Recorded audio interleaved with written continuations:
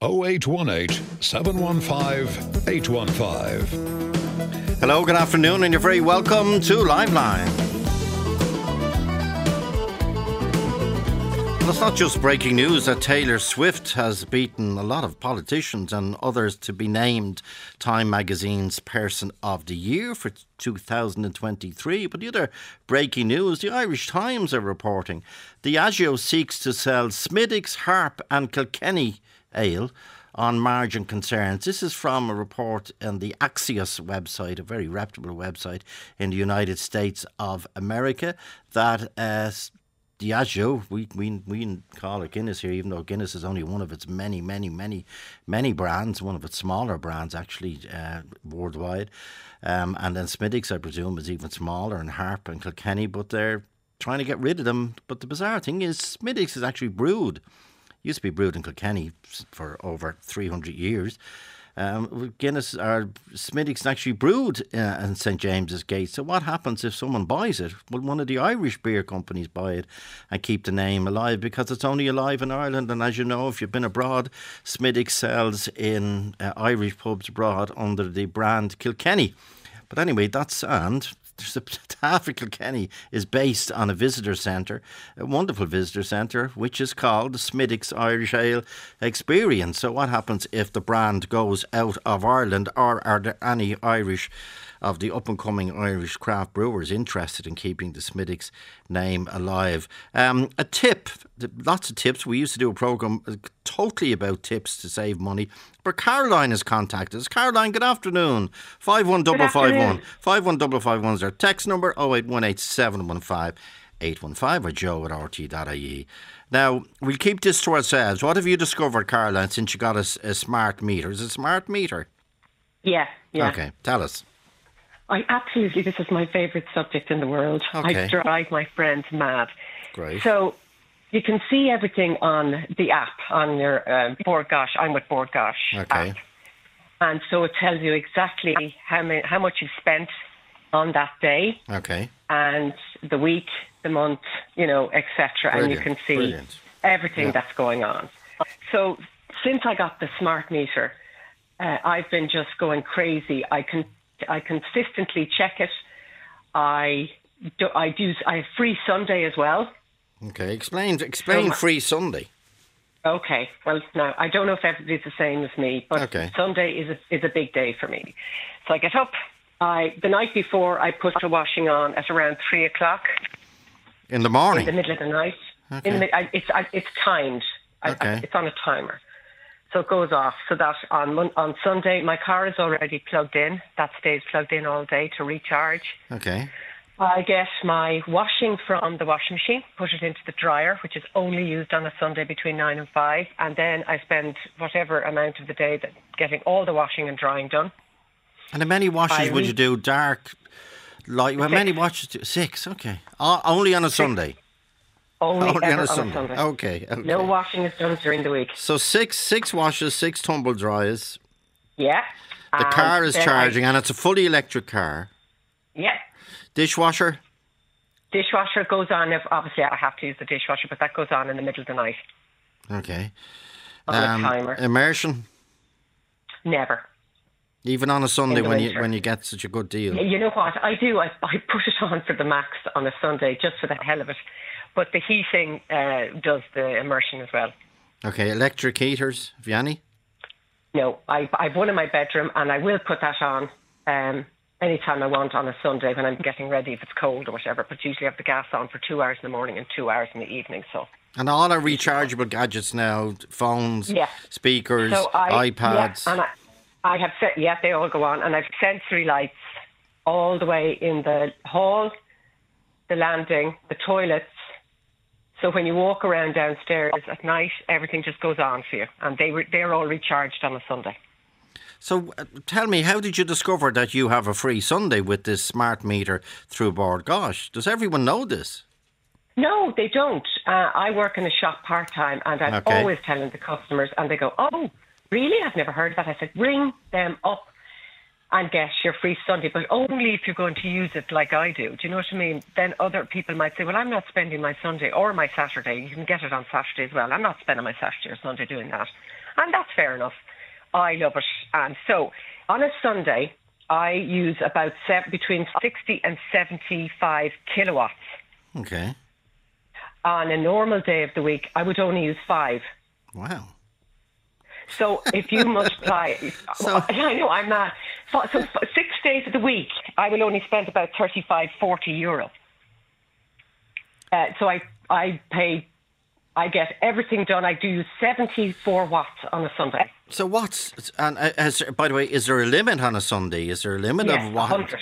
100, okay. Well, you're getting close enough. And 100 is a lot. Yeah. 100 is a lot. So has your bill gone down? Now, I actually rang Bord Gáis. The last bill I got was for 400 euro, and they're normally 322, and I was dying to hear what other users' electricity bill is, because I've nobody to ask about theirs. But this time it was 400. I was like an antichrist. So I rang Bord Gáis, and they explained to me that because they changed their rates, they charged me, and probably every customer that they have, 18 extra days. So that'll be coming off my next bill. Oh, okay. So that explained that, and I said, well, I had to get through to a supervisor. So what was you say, Caroline, that you can now with the smart meter you can read on the app how much you're spending every day on electricity. So what is your average spend? My average spend is about between €2.74 and €4 a day. And what would you use on an average day that's not a Sunday? I don't use the oven during the week if I can get away with it. But my family comes over here and I do a big splash-up meal. I'm doing a big Christmas dinner this Sunday. I'll be using everything. The oven would be on for hours. The ovens are the most expensive thing, along with the immersion kettles. If we're having a cup of coffee, you can have as many as you want, but just put a cup in. Yeah, and the other thing people say, and we did it before in our tips programme, I think it's about 2 years ago, people said, get a flask, boil the kettle and then fill the flask. So the water, but I'm not going to be that bad, you know. Okay, well, the kettle is expensive, I've got apparently. a 20-year-old in the house. Oh, then. So, yeah. But have you got an air fryer? I use that I use the Instant Pot all the time because that's cheap. What's the Instant Pot? So the Instant Pot does everything. It's an air fryer, it's a roaster, it's a pressure cooker, it's everything. So I'll use that during the week to do any nice. So you sit there. It's Saturday night in the Griffin household. The clock is ticking towards midnight. 5, 4, 3, 2, 1. You shoot up out of the armchair and get I have it all on timer. I know. On Sunday morning, I shoot out of the bed. Yeah, it sounds so frantic. Now, one of the first calls we're going to get on 0818 715 815 is never put the dishwasher on at night, never leave appliances unattended, tumble dryers are lethal. Well, I only have them on a Sunday from 9 to 5. Oh, okay, but don't you turn your washing machine on at 3 o'clock on the Sunday morning? I do, timer. And okay. I turn on the dishwasher at night. If I go up, I go up. That's what I have to do. I thought when you said that, I thought you were saying when I go up to bed. You say if you go up, you go up. Are you doing it for economy or for the environment, or indeed both? I'm doing it for both, but for my bills most. Now, when I want to know what other people's bills are. And another thing I find out with customers that come into the shop, they just say years ago they got a bill from Bord Gáis or from Sky, and they never ring them up and say, what deals can you do for me? And there's so many deals to be had. And particularly with Sky, for example, I'm saving, I ring Sky for loads of my friends. Every year I have to ring Sky and Bord Gáis for my friends. And one friend I got down just last week, her Sky bill down €50. Well done. Because Sky is expensive, isn't it? Per month even. It is, but they will just roll over if you don't ring them. And then we always hear... I know somebody who's paying 181 a month, and I got it down to 80. They're paying 181 a month to Sky? Yeah, and I got it down to 80 because they just never bothered ringing them. And they had HD, which they didn't even have a HD TV, nor a HD cable. So, I just wanted people to know there's so much money they can save. 180 a month to Sky, and anyway, the licence fee is 160 for a year per annum for 10 radio stations and 5 television stations and the orchestra, etc., etc., etc. But that's a different day. But if they just put a little bit of time every 12 months into. So what else? How else do you say? What about changing health provider? I check it every year. I check. My insurance my last year insurance company AA. They doubled my car insurance. I went to Zurich and it was halved again. So if I hadn't bothered with AA and just let it roll over, it would have cost me an extra €400. And do you tell your friends, and what do they say? Do they say, will you do it for me? They all do it. They all do it. They all do it, or I kill them. Okay. Now, you know bonkers.ie, which is a great website. They compare and contrast, and they're not beholden to anybody. Do you look at that site? Do you get ideas from there, or are these your own discoveries? I just ring people. I just ring around, and because I like to talk to the person and go, look. I usually say to Sky, look, it's not working for me. I'm going to go over to Virgin, and they get panicky, and then they bring the bills. And are you haggling? Yes. And I'm a very generous person otherwise. Yeah. I just refuse to give the utilities and the insurance companies and all this an easy ride. And by the way, do you batch cook on a Sunday? You know, for the week? No. I do. Yes, I do. Yeah. Okay, Robert O'Neill. Here's Robert O'Neill to burst your bubble, Caroline. 51551 text. Robert. Well, how's it going, Joe? Good. Is there any such thing as a free Sunday? No, unfortunately, Joe. So I've worked extensively in the energy industry for the last, you could say 6 years now anyway. Yeah. And these smart meter tariffs started to be rolled out in around the pandemic. We were getting trained up on it. Okay. So when I first took a look at them rates, the first thing that popped out was the extortionate price that you're paying on so you have your day, your night, and the peak time. Okay. So your day, you get a reduced rate.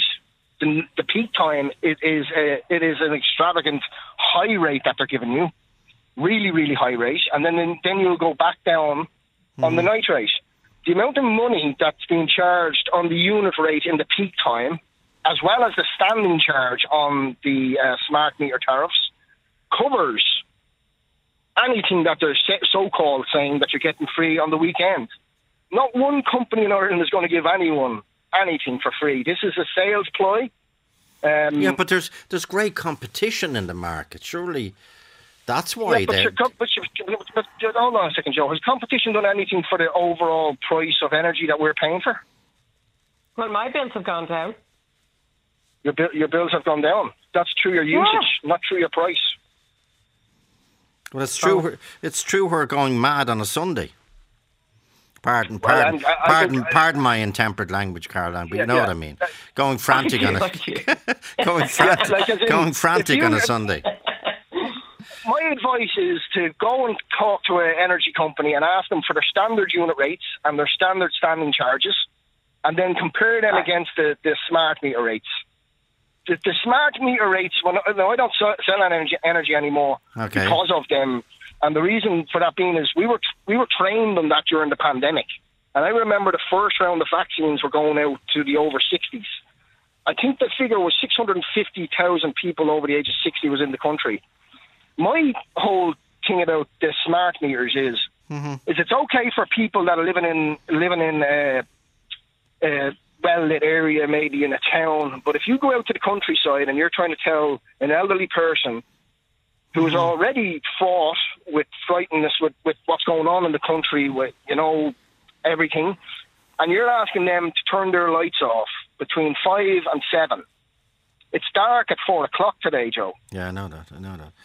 But, and we're going to be accepting that elderly people are going to be in their house dark. But surely, by the way, do you have a choice on whether you get a smart meter or not? Yes, you do. You do have a choice. And I will always say to everyone, when the ESB come around to change the meter, accept the new smart meter. Do not activate the smart meter. You can stay in your old tariff, but do accept them to put that in. And the reason for that being is that in maybe 5 or 6, maybe 10 years' time, they will all go to them smart tariffs. And at that point, you will have to get one of them meters put in. Now, if you ring up the ESB after them offering that for free, they will put a charge on that to come out and actually fit the smart meter. So I'm always telling people, accept the smart meter, but stay on the standard tariff. Okay, stay with us, Robert. Paul Moylan is in Youghal in County Cork. Paul. Oh, yeah. How are you, Joe? Good.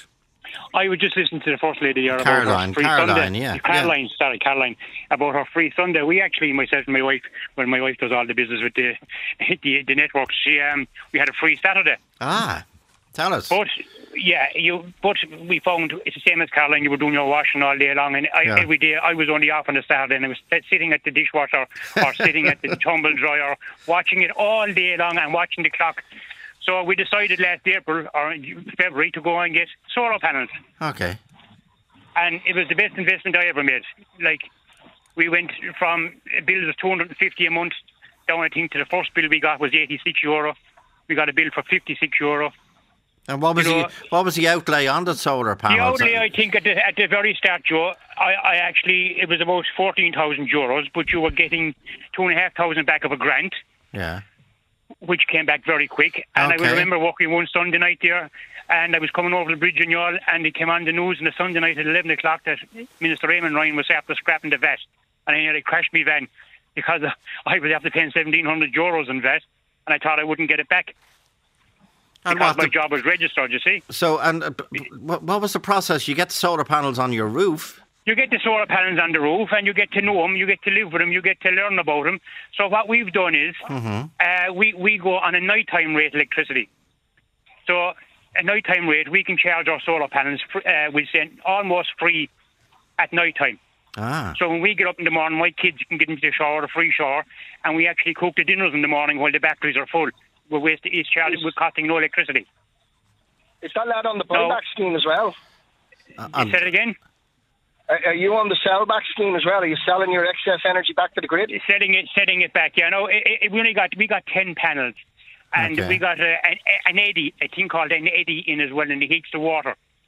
And myself and my wife were only making the point there last week that the winter has been very good to us because the days are bright and sunny, and it's charging the battery all the way up to 3 o'clock. So, how much did you spend in total? I spent about 11,000 in total after we got the VAT back and the design. Yeah, okay. But Joe, since April, we've saved €700 or €800 on ESP bills. Okay, and it's a long-term project, obviously. Well, like it's you'll get your money back over a few years. That's your point. Well, after 6 months now, we've €700 or €800 saved in electricity. You know what I mean? And if there was an ESB strike, you could still have electricity. Is that true? You still have it. You can switch over. Yeah, you can still have electricity. We when the battery was full there about 2 months ago, the power went off in our estate, and we were able to switch over, and we had electricity till it came back on. You see, Robert, stay there, Paul. Robert, are we number 1 or number 2 in the EU for the cost of electricity? Well, we're up at the top. We are one of the most expensive. Look, when you're going with solar panels and you can get onto a system like that, that's okay. That's 100%. Mm-hmm. But not a lot of people, and no disrespect to the last caller, but not a lot of people have €14,000 to throw around. Yeah, no. My biggest concern is the extra cost to the elderly people, and they're afraid. Like before these tariffs came in, we were talking about food or heat. You know, and now the bills have gone up, and any time a representative from any one of them companies come to you, they're automatically pushing you towards them tariffs when they're not the cheapest. So that's it. And who are you with then, Robert? Who am I with? Yeah. I'm with Electric Ireland. Okay. On a standard rate. On the standard rate, okay. No. And Robert, what do you think of Caroline's life on a Sunday? Well, it's her choice, you know. That's fair play to her. If she Sunday is not a day of rest in the Griffin household. Anyway, I can tell you that. Yeah. From 3 a.m. in the morning.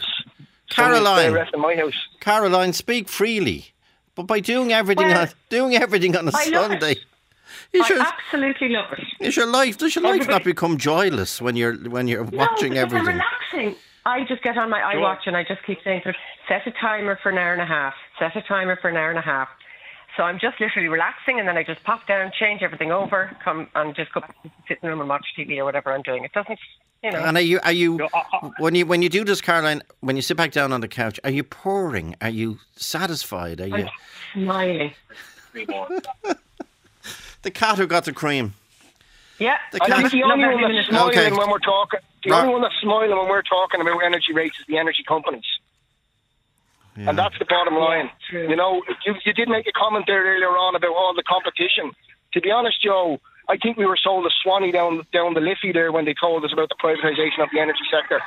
The energy sector has proven point blank that in certain circumstances competition is good, but in this circumstances it's not good. The Irish people are paying extortionate rates. We know we're way there up is the CRU, and the CRU do get their funding. Their funding comes from the energy companies. No. Okay. So, it's like you're not going to go against the lad that's paying you. So this is just the way that this system works, guys. My advice is don't sign up to anything until you check all tariffs. Okay. I better go, Joe. Okay. CRU is the independent regulator. Caroline, from the energy companies. I take that point, and the same with other. Thanks very much, Joe. Bye. Okay, Robert Goodemil, Robert O'Neill, Paul Moylan, and Caroline. Are your other days full of fun? Yes, I'm very, very busy. Two jobs, and I just absolutely love it. Well as long as I'm saving money in the home, I'm away in a hack. Okay. And my son now, even on Sundays, he goes around turning off the lights. And I said, Michael, it's Sunday. He goes, I know, but it's just inbuilt in me. It's inbuilt. Okay, Caroline, well spotted. But as I say, Robert is throwing a fly into the ointment, so to speak. And basically the line is shop around. But even Robert says, even if you do shop around, what do you end up with? Okay, good to meet them all. Good Caroline Griffin, Joe at RT.ie 51551. Remember, we are still looking for your self-published books. It's in 2 weeks from now. We'll be doing your self-published books. And remember, I got one book in this morning. There was a name on the book, obviously the writer, but no contact details. We need contact details stapled or pasted or super glued to the cover of the book so we can contact you if we have space for you in a fortnight. Joe at RT.ie. Talk to Joe on 0818 715 815. Talk to Joe on 0818 715 815. Declan Hard contacts us. Declan, what happened? Joe, last Sunday I have a special needs adult daughter. She's 42 now, and she's in full-time residential care in St. Michael's House in Donoghue. But and normally I take her out on a Sunday, just for the afternoon or evening. Yeah. So last Sunday I dropped my wife shopping in Coolock, went to Donoghue to pick up my daughter, and then came back to the shop to meet my wife again. But literally, just as I arrived in the car park of the shopping centre, my daughter announced that she needed to go to the toilet. Okay. Now, when she says that, you have a very short window, Joe, I know from experience. So I just looked, I got out of the car and there was a store just across from me. So I said, right, I'll go in there. I brought my daughter in. I held her by the hand, went over to a mature lady assistant and explained, look, I said, I'm terribly sorry, but my daughter has special needs and she needs to go to the toilet. Okay. To which the lady responded, nobody is allowed to use our toilets. You can use the toilet in the Aldi supermarket next door. Now, I was totally shocked and taken aback by that, Joe. But did she have it did she have a toilet, do you reckon? Well, Oh, well, of course. Yeah. It's a big store, Joe. Oh, it's a big store. Okay. Sorry. It's a big store, and obviously they would have a staff toilet, Now, when she said use Aldi's, equally I knew that Aldi's don't have public toilets, that they only have a staff toilet as well. Any case, given the urgency of the situation, I didn't really have time to stop and argue with her, so I took my daughter by the hand, out, walked across and into Aldi's, down the checkouts. Unfortunately, my wife was just finishing her shopping just at this time. So we went up to the checkout assistant, a young lad. And again, very briefly I explained. The young fella, he immediately stopped what he was doing. took my wife and daughter over, gave her the key into the staff toilet, which was brilliant, you know. But 2 minutes later, then my wife came out and beckoned me across, and she said, "Look, unfortunately, my daughter's had a little accident. We're just a little bit too late." So I stayed with my daughter while my wife went out, and again, another young lad assistant from Aldi said, "Look," he said, "go over there. What you need is over in that corner over there. When you come back," he said, "don't bother queuing, come straight to me. I'll scan your items through and you can deal with your daughter straight away," which he did. And so we got it all sorted eventually, Joe. But so three cheers for Aldi. Absolutely, Joe. And the contrast between the attitude of two young lads compared to the lady assistant in the other store could not be more pronounced, Joe. I was totally disgusted. And has this happened before, Declan? Have you been refused before? No, I haven't, Joe. No, this is the first time I've ever been refused, you know? Absolutely, the first time I've ever been. Now, normally, like, I know my daughter, I know the nature, and we generally try and plan our journeys that we're never too far. Yeah, I understand. You know, from facilities, shall we say? You know. Now, in fairness, the first shopkeeper, did they say, like, we've had problems before, or we don't have the facilities enough, or?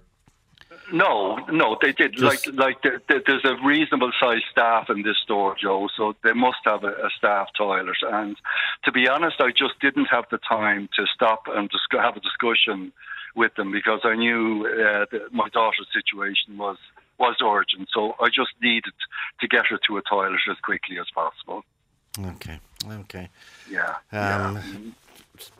Sometimes people can say, "Oh, the last," but then again, I'm looking at the two of you in my head, Declan, and here you are with your 42-year-old daughter, which means you're a mature man. You're hardly trying to get in behind a counter. I know. Yes. Yeah. And like, I was holding my daughter by the hand, and you would know by, like, she's verbal, Joe, but she probably has the mental attitude of a 4 or a 5-year-old girl.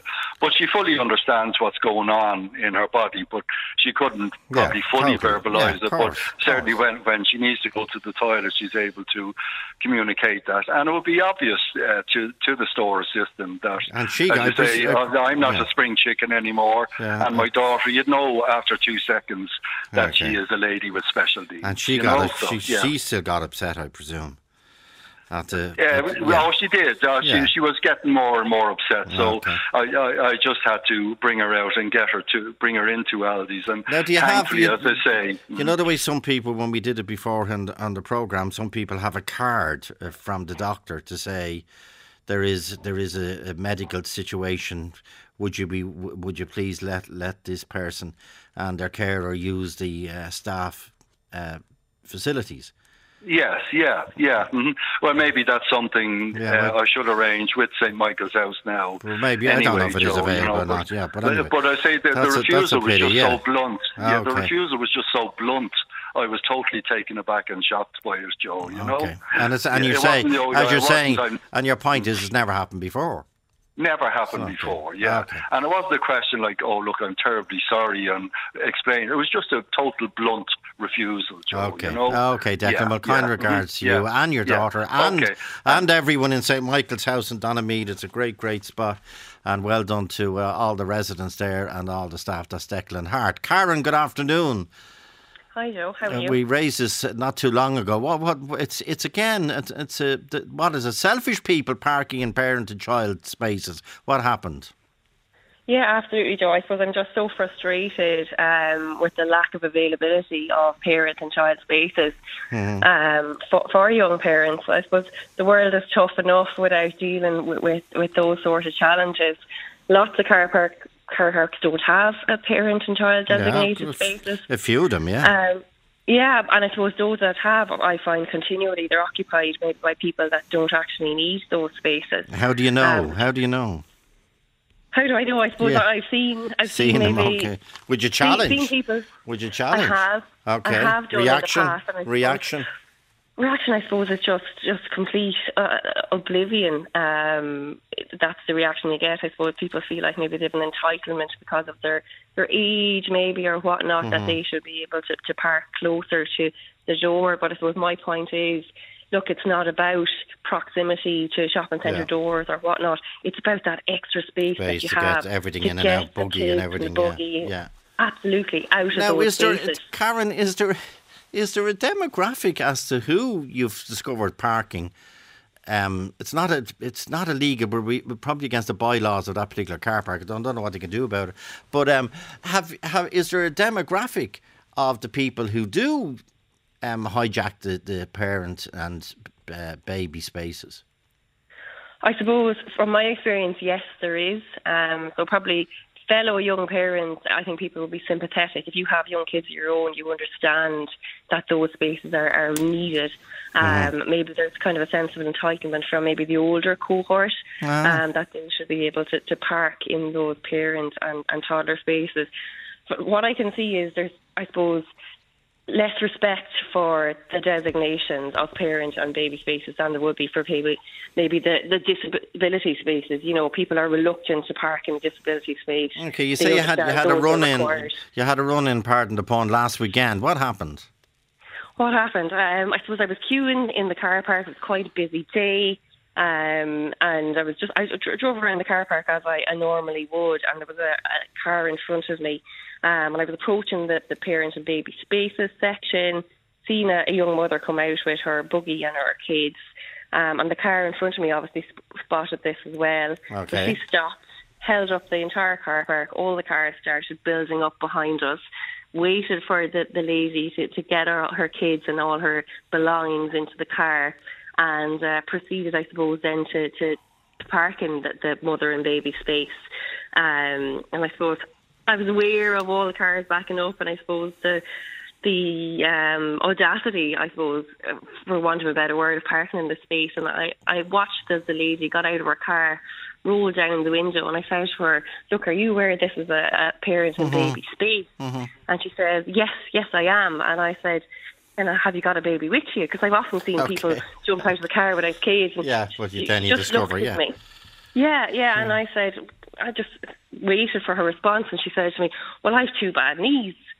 And I said, "Well, that's fair enough, but I have kids in the back of the car, and I could really do with that space." And she just looked at me, and she said to me, "I'm sure you're well able to walk, but that's not the point. I've no problem walking, Joe.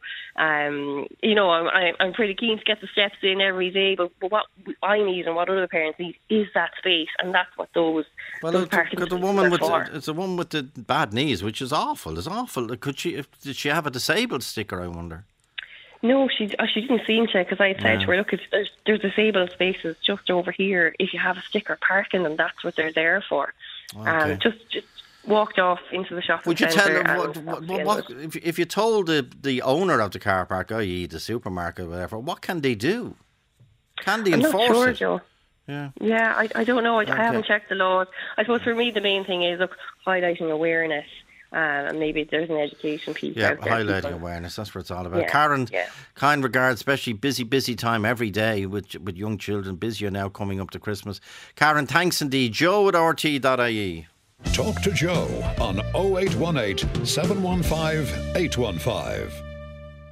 Talk to Joe on 0818 715 815. And Joe at RT.ie. It was this day last week, around this time actually, that we had Jerry O'Mahony of the IABA, the Irish Amateur Boxing Association. There was, as a result of the Ukraine war, the government and a number of other countries said that any Irish competitor, in any code I presume, who came up against a Russian competitor in a competition was strongly encouraged not to box. In other words, to give the Russian a walkover. And this became a stark reality last weekend when young John Donoghue, who's only 15 years of age, got through to the quarter final. In other words, he was guaranteed a bronze medal, but his opponent was a Russian. So at this time last week, it looked like John, who was boxing extraordinarily well as usual, was giving his game away, so to speak, and the Russian would get the silver medal by simply claiming a walkover, and this generated a lot of interest in this programme and a lot of upset, and people thought we have moved on in terms of we've registered our protests against the Russians. And then the government the previous evening, well, a number of government spokespeople had said that the IABA would not be sanctioned if they let John continue and fight the Russian, and the IABA were still worried about it. But anyway, live on air, Jerry O'Mahony, in fairness to him, said, OK, let's go, let John Donoghue box. And not only did he win the next fight, he won the next fight, and he's now world boxing champion. First of all, his mother, Bridget Donoghue. Bridget, good afternoon. Hiya, how's it going? And congratulations. Thanks very much. Well, were you over there in Armenia with him? No, I wasn't. I didn't go. I was back here with my other children. Okay, and there's other boxers in the family as well. But tell us about John's training for the World Boxing Championships.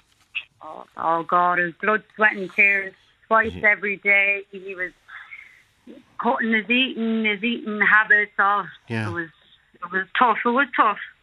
But it was worth it in the end. Sure was. And when you heard this day last week, and I think we spoke to Tina last week, didn't he? John's grandmother. Yes. Now I remember. So when you heard last week that John would have to give the Russian a walkover, what was your reaction? We were devastated because we knew he did all the hard work to get there, and we knew he deserved it. And he sure did. And when did you discover that he was the world champion? Oh, we were watching it on the telly and we were all screaming on the ground. Me and his father words couldn't express the feeling that we got. Magic. Is he beside you? Is he home from school? He's here beside me. Yeah. He's here. John Donoghue, world boxing champion, World Junior Championships in Armenia. Great achievement, John. Congratulations. Thank you. Well done. What was it like this day last week when you didn't know? Well, I think you knew by 3 o'clock that the IABA had said yes. But when you didn't know and you thought you were going to have to give the Russian a walkover, what was that like, John? I was bad. It was just devastating, really. Yeah.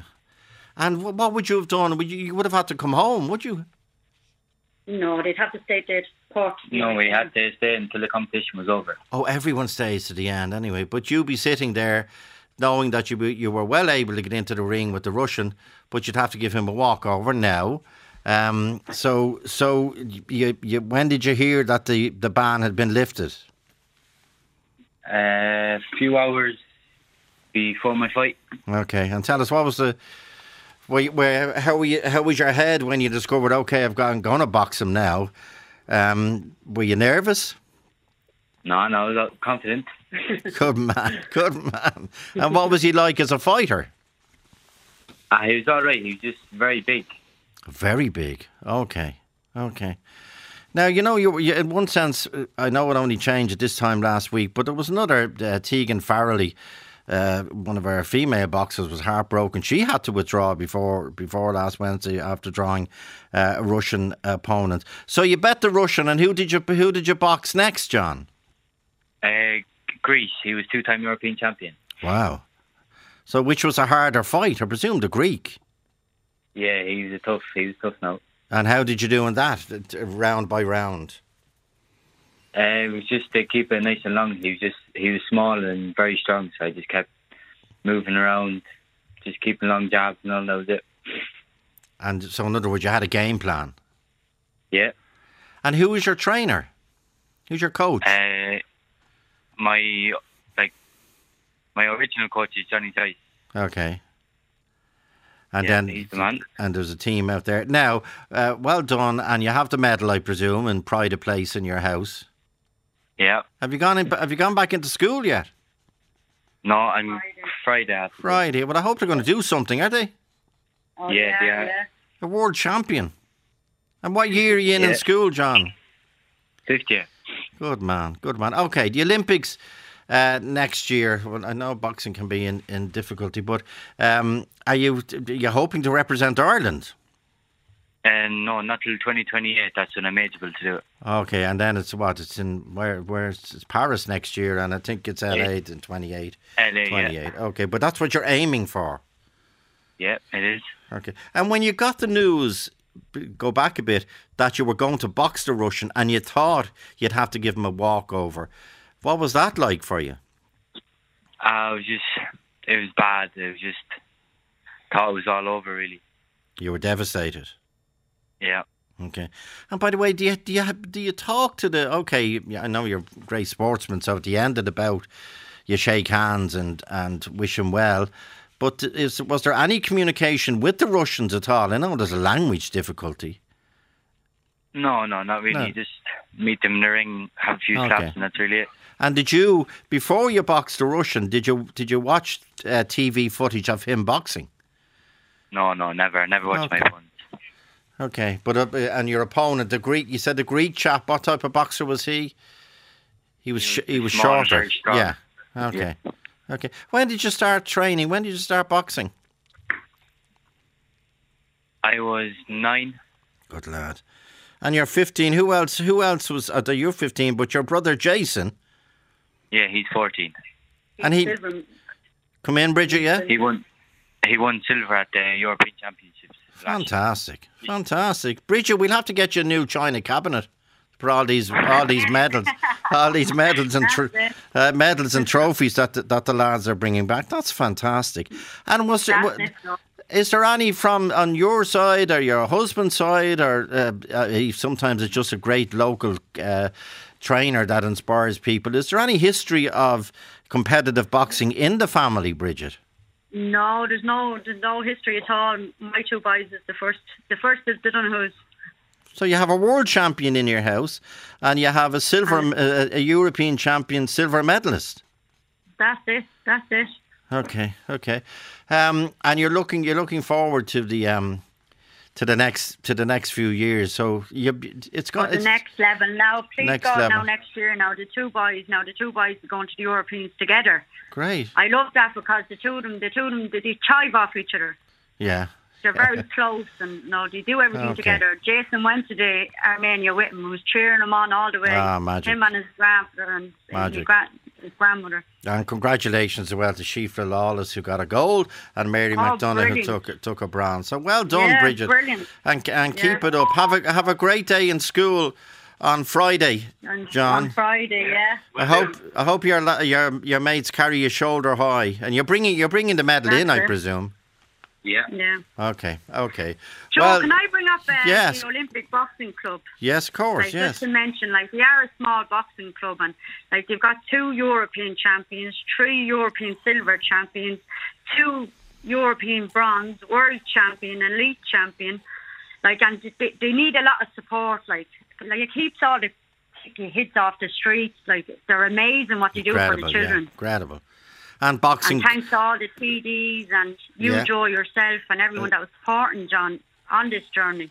Okay, so it's boxing sometimes doesn't get the financial help it deserves, because it's a fantastic sport, fantastic code, and probably more so than any other sport, Bridget and John, as you know, and you're examples of it.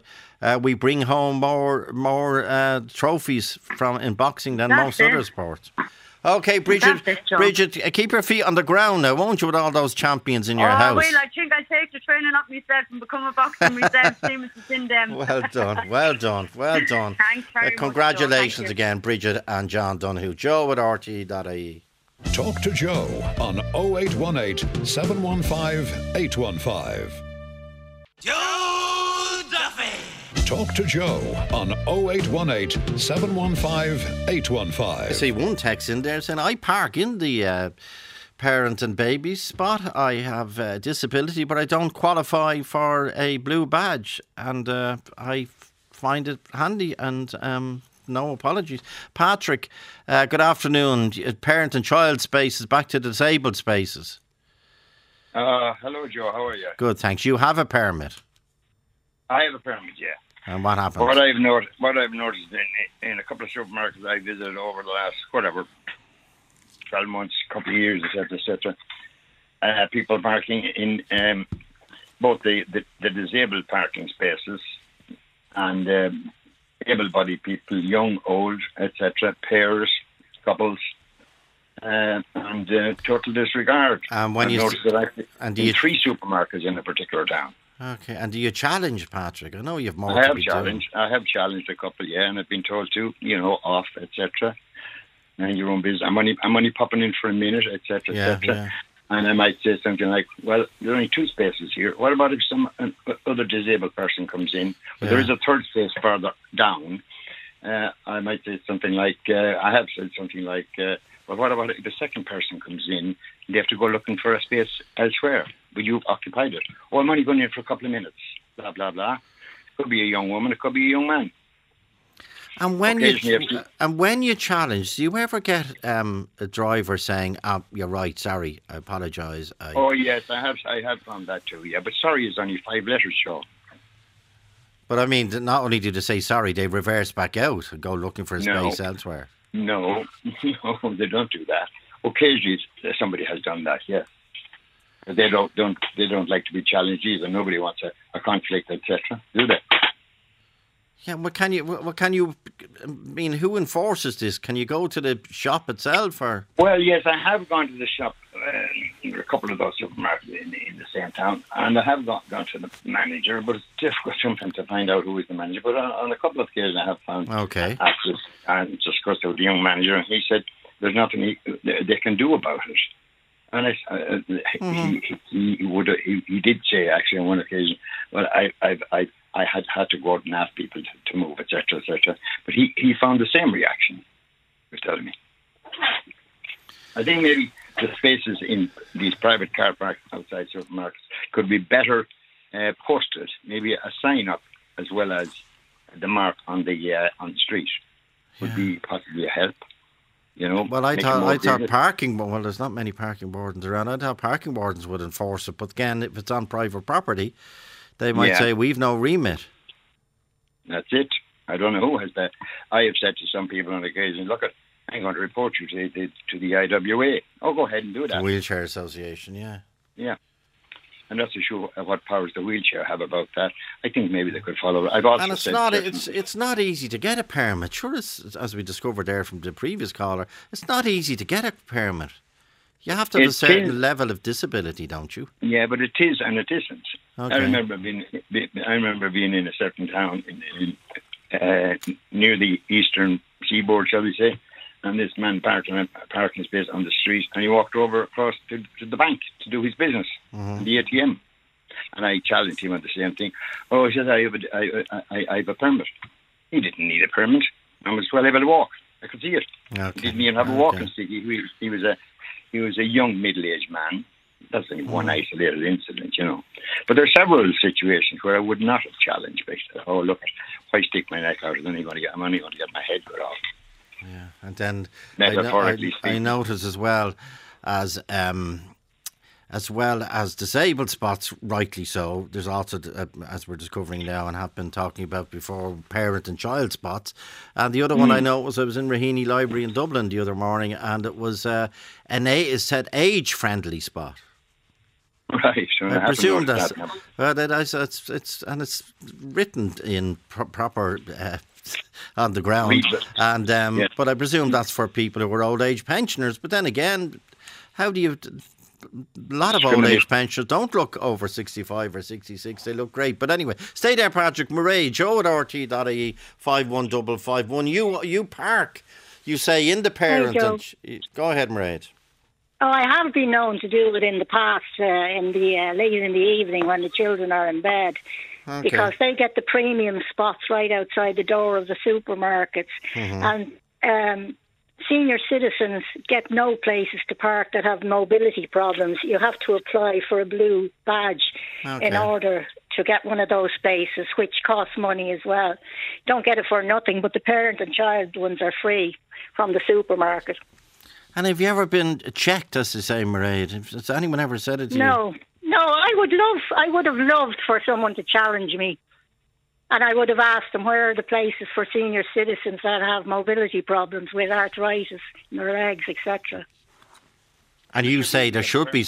Sorry, Patrick, of come in. course. They should be able to get a permit in that case. All you got to do is talk to your doctor.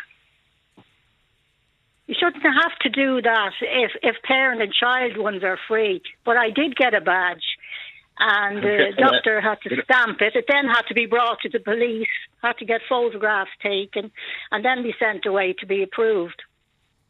And did you get it? I didn't find that in my application for a permit over the years. Perhaps because I'm a regular permit holder. No, but you can. This comes under that you're only able to walk so far. Oh yes, 50 metres, like 20 40 metres. metres or 50 metres, something like that. I could say sometimes. You're okay if you have a trolley on front. You have something to balance you when you get inside. Sure. It works as a walking aid. Would you, Mairead, would you park in a disabled space if you were stuck? Never. Okay. But I am allowed to park in them now because I have the blue badge. You have the blue badge. So it's just, you say parent and child, but say a parent had to run out to a supermarket at 8 o'clock at night, there was no one to mind the child, they had to bring the child with them.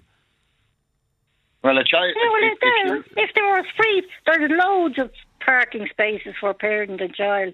There's actually, in some places, a lot more than there are for people with disabilities. And you think that's unfair? I do, yeah. Okay. Generally speaking, I suppose if you look at that in the round, if you consider that it's, I won't say mainly, but it's mothers with children who do the shopping. So we're talking about very young children. The reason they get those spaces is because they have to open the door wider to get the child out, which is the same thing that happens with a person with a disability. You have to fully open the door before you can get out because your legs are not working good. But are you saying to me, Ray, there are too many parent and child spaces now close to the door of a supermarket? Well, I'm not complaining unless they even it out by doing the same thing for senior citizens, because senior citizens have spent thousands and thousands in those supermarkets when they were rearing their children. And have you seen, I've seen it now, as I say, I think I've seen it in two places, age-friendly spaces for older people. They've known anywhere I shop around here. Like the county council have been South Dublin County Council have been speaking about maybe putting, but there's no sign of them. Well, they've been talking about doing it, yeah? Yeah, because I sent them in information about that they have them in other parts of the country. And where else? You've done a bit of research. Where else have they got them? Longford, Tesco, I think. I haven't seen them down in my town. It's one I know, yeah. In the Midlands, no. Yeah. I haven't seen any down around my town. Well, there could be more, but that's one of the ones I know there is. That's the one I sent them in. Okay, stay there. 5155. Parts of Dublin might. Parts of maybe Northside might have a couple. I'm not sure. Claire, good afternoon. You're Claire. going to ask Fingal County Council. Yeah, stay there, Mairead and Patrick. Claire Walsh, good afternoon. Good afternoon, Joe. How are you? What do you think? I'm great. How are you? What do you think of this, the parent and child spots? I honestly think it's just drama over nothing. I have no problem with prioritising spaces for disabled people. Mm-hmm. They should, by all accounts, have them near the door. Mothers and children, they don't have to be right on the doorstep. I'm speaking from experience. I had twins in London. We didn't even have double trolleys in those days. I lived to tell the tale. I'm in my 60s now. I'm probably approaching disabled, but thankfully I'm still fit and healthy. I can go to any car park, any spot. That's just my take on it. I just think there's too much focus on, mothers and children. And when I was in London, I had to take my kids with me. We didn't have family but that was there or whatever. Things changed. That was 30 years ago, you told me. Yes, things have changed, yes. But people are still able to... Okay, the parents with children, do you not accept they need wider spaces to get the buggies in and out? Okay. I didn't say they didn't need wider spaces. I said they didn't need spaces right outside the door. And then the other benefit of having a parent and child space near the door is safety. You're not traipsing across a busy car park with cars reversing left, right and centre with two toddlers running amok. Well, they shouldn't be running amok. Oh, I know that. But it's not easy looking after children, as you well know. You're speaking to the converted here. I know. No need to sing to the choir, okay? So, I am speaking from experience, okay? Okay, and what you think is mollycoddling? Absolutely, without a shadow of a doubt. Okay, that's clear. That's clear, Claire. That's Claire Walsh. Where's Sean Kelly? Sean. Thank you. Thank you, Claire. Your point, please, Sean. Yeah, I was just saying that I was in Donoghue on Saturday, and right beside the mobility shop where people with disabilities and mobility issues want to get scooters, there's now a cycle rack for bicycles where there's not enough spaces for people with disabilities who have mobility issues to go and get access to the shop. And also I'm aware in Bray that just as you were saying, the mom and toddlers are right outside the door where disability people have to go walk too far. My partner has mobility issues and she is not able to walk that far, even though it's only 4 spaces. That's the difference. But are you saying that some disabled spots are being sacrificed now for bicycle racks? Well, I'm not 100% sure, but I thought there were disabled spots right outside. There is some, but where a prime spot for disabled parking is now where there's bicycle racks on level 2M there. I did try to contact them, but they haven't got back to me yet about why was that decision made. Okay, and what do you think of the number of parents and child spots? Claire said there it's mollycoddling. No, I don't think it's mollycoddling. There's a necessary for that. There's a reason, but I do think that people with mobility issues would need them right beside the door, not necessarily mum and baby, but that's where we are. Okay, we'll find out because there's more demand. You're right, there's more demand on spaces now in public for bicycles, for these rent-a-bikes, for these e-scooters. It goes on and on. Okay, thanks, Steve, Sean Kelly. Thanks, Claire, and thanks, Mairead. Joe at RT.ie. Talk to Joe on 0818 715 815. Joe Duffy! Talk to Joe on 0818 715 815. I'm sure you've heard 2nd Avenue 67th Street in New York mentioned from time to time, be it in movies going back over years or movies more recently. 2nd Avenue 67th Street. Well, they're going to change the name of that incredible street in New York, and they're going to change it to the name of an Irish person who was a member of the New York Police Department. Ger McAuliffe. Ger, good afternoon. Good afternoon, Joe. You're the great-grandnephew of the man whose name is going on this 2nd Avenue 67th Street. Tell us about him, Ger. That's right, Joe. He was born here in Knockacummer and Wheeling in North Cork in 1879. Okay. He lived in the house. I live in the present house inside in the kitchen this minute, talking to you. Brilliant. That he came out of. And he went to Wheeling National School, I suppose, and grew up around, worked on the farm and done different jobs, I suppose. And he was the 5th of 7 children. And 3 of his siblings had immigrated in the late 1890s. Okay. And he followed him in 1902. He got on a ship in Cove and the Teutonic, the SS Teutonic, and he landed in Ellis Island, I suppose, 9 or 10 days later. And Willie McAuliffe was 22 when he left Ireland. He was only... Willie McAuliffe was 22 years of age. Oh, God. Yeah. He landed in Ellis Island. Yes. And he worked in different jobs.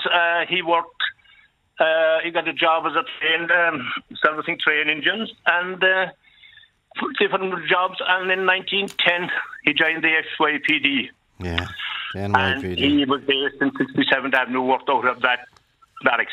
Okay. So he was well got with his superiors and his co-workers, and there was never any rumours in the reports afterwards that he was not liked. But then, on the fatal day of March 18th, 1916, he had stopped at his beat as usual, and around the 67th block, and he turned the corner into 67th Avenue, and 2 men come up behind him. One was tall, the other one was smaller. They came off the doorway, stood right, walked in behind him, shot him in the back, and he fell forward onto the pavement. Good God. The taller guy supposedly stood over him, looked down, and he indicated to the smaller fella to shoot him again, which he shot him into the back of the head. And they made off down an avenue, and laneway off to 67th Avenue, and disappeared under the New York sky. And keep that. Did you ever find out why? No, that's what I just coming to. There was a big investigation. Okay. Yeah, of course. And it went on, and the big search. He was moved straight away to hospital there, but he was pronounced dead. I'd say he died instantly, Joe. But the investigation followed, and what age was he when he was murdered? He was 36. He was in the HYBT. Yeah, oh my he God. was 36. He was lived with his aunt in 67th Avenue. That's not far from where he worked, a couple of hundred yards. But there was no one ever found. There was different theories, and one was that he was done for mistaken identity, which was wasn't the officer investigating said it wasn't a reality because there was nobody looking like him in that department of where he worked out of. And the other one was that it was possibly a mafia job. The Italian mafia were very frequent in that area at the time, but there was never ever anyone brought to justice after years and years of investigation. But and where is Willie buried? He's buried in Calvary Cemetery in Queens. He's buried with his aunt and his older brother.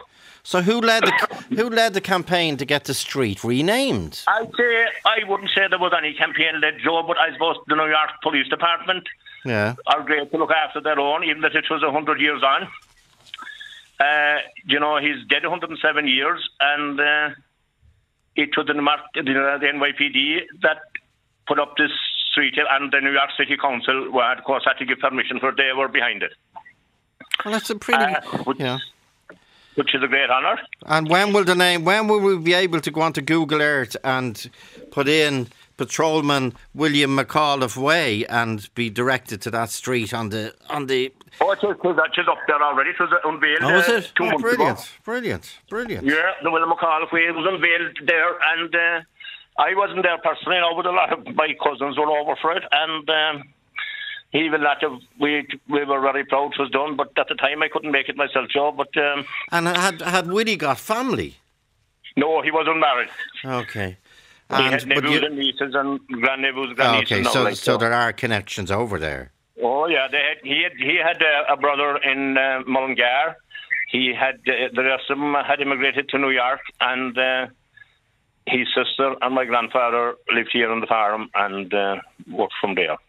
And did anyone else join the NYPD? No, not of our descendants, not that I know of, no. Okay. No, but for our own area here, from Wheeling and for, the McAuliffes, and in Cork and all over the country and in different parts of New York, we're very proud that there's a street called after him.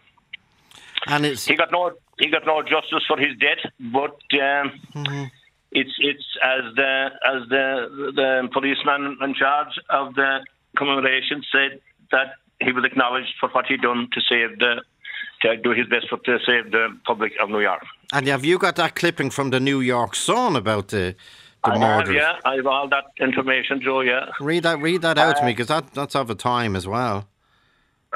You see what you call it then at his eulogy then he was a Monsignor Brand. Monsignor Brand. He was a Monsignor Brand. Yeah. But he quoted, I'm going towards the Italian mafia, he said in his eulogy at the funeral that it would have been better, what he called, there were vagabonds, cutthroats and blackguards that were left into New York by a lenient New York law at them times. He said it would have been better if they had been dropped into the ocean before the boats entered New York Harbour. So this, but when was the gangs in New York? That whole Italian-Irish rivalry. I know that was the late... There was a film made about it, actually, but that was late. That would have been later years, Joe. But I'd be the 30s probably. Yeah. But I thought this was the start of them, like in the 1900s, like, you know. And did the NYPD, did they offer a reward? They offered $1,000 that time for information, for any information onto his death. And that's a lot of money. Came forward. There was a revolver found in a dustbin around the corner from where he was shot the following day. Mm-hmm. But it was proved by the ballistics at the time that it hadn't been fired, that was put there as a decoy. As a decoy, so, okay. Yeah, so like... and is there anything to William in Donoghue, like in the church? No. Okay. Well, given that he died in the line of duty, I know... He died in the line of duty, protecting, as the sergeant said, protecting the people of New York City, but there is not in the church, no, John, there isn't. Yeah, I just wonder, was he armed? Were the New York PD, were they armed at that stage, I wonder? At that time, I don't know, but it wouldn't have mattered because he was... Yeah, they shot in the back, yeah. They walked, as he turned the corner, he wouldn't gone 10 yards down the street when the two men, by eyewitnesses' report, was the two men in long coats and hats as caps at that time, I suppose, that they come up straight behind him and shot him in the back, so he wouldn't have time to pull his revolver, and they'd say he was dead and instantly. And that was March 1916, which is about a month before the Easter Rising. I'm just wondering... About a month before the Easter Rising, you don't think we'd be planning at that time, our ancestors would be planning to take the GPO at that time. But I'm wondering, was it big news in Ireland? Or was it overshadowed? Would there be great communications that time? It would take a while, I suppose, to the news come home. Yeah. You know, you're talking 170 years ago, Joe, I suppose the lines wouldn't be that busy. And even as there was hardly a phone in Wheeling at the time. You know, back then they wouldn't butch around here. And then by the time, okay, let's say it might have taken 2 or 3 weeks or even a month, or by then the country was...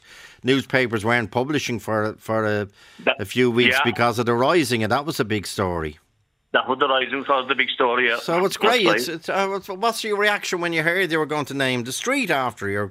We were delighted. It was great that there's a Wheeling man up on the door. And is he the only... the wall of 67th Avenue in Queens. And is he the only person from Donoghue that's become famous, unfortunately, for the fact that he was a victim? For the wrong reasons. Well, I suppose for Donoghue, probably yes, but the other Wheeling is famous for a lot of things, Joe. We're famous for limestone, we're famous for hurling, we're famous for water, we're a unique church, and there's lots of things famous about Wheeling. Are you not the highest village in Ireland? We are the highest village in Ireland, Joe. Yeah, it's a fact. That's a fact, okay. It's a great community and a great place to live. Great place. Well done, and congratulations to you and your family. It's a pity it's in such sad circumstances, Ger, but well done. Well done. It's great to get the recognition from the New York YPD and from the New York City Council. It's great, late than ever, like. Okay, and as we know, the connection between Ireland and the NYPD and the New York Fire Department is just incredible. Right. Well done, Ger McAuliffe. So you're sitting in the kitchen now where where Willie would have sat. And where Willie would have eaten, then I'm looking out the window. Well, the house was a bit changed in the 50s, but it's still the same 3 rooms that he would have slept in and that he would have. And is it still the same beautiful view? Yes, the same beautiful view. That's right. Well done. Well done. Well done, Ger. Great talking to you. That's Ger McAuliffe, the great-grandnephew of Patrolman Willie McAuliffe, and you will soon be able to get it on Google Earth as soon as they update it. Look for Patrolman Willie McAuliffe Way in New York. Back tomorrow at 1:45 on Sound. James Feeney, Demi Gerrity is the BCO, and Shanna Gorman produce, and Ray Darcy's next. 0818 715 815 stays open until 3:15 p.m. or email joe@rte.ie.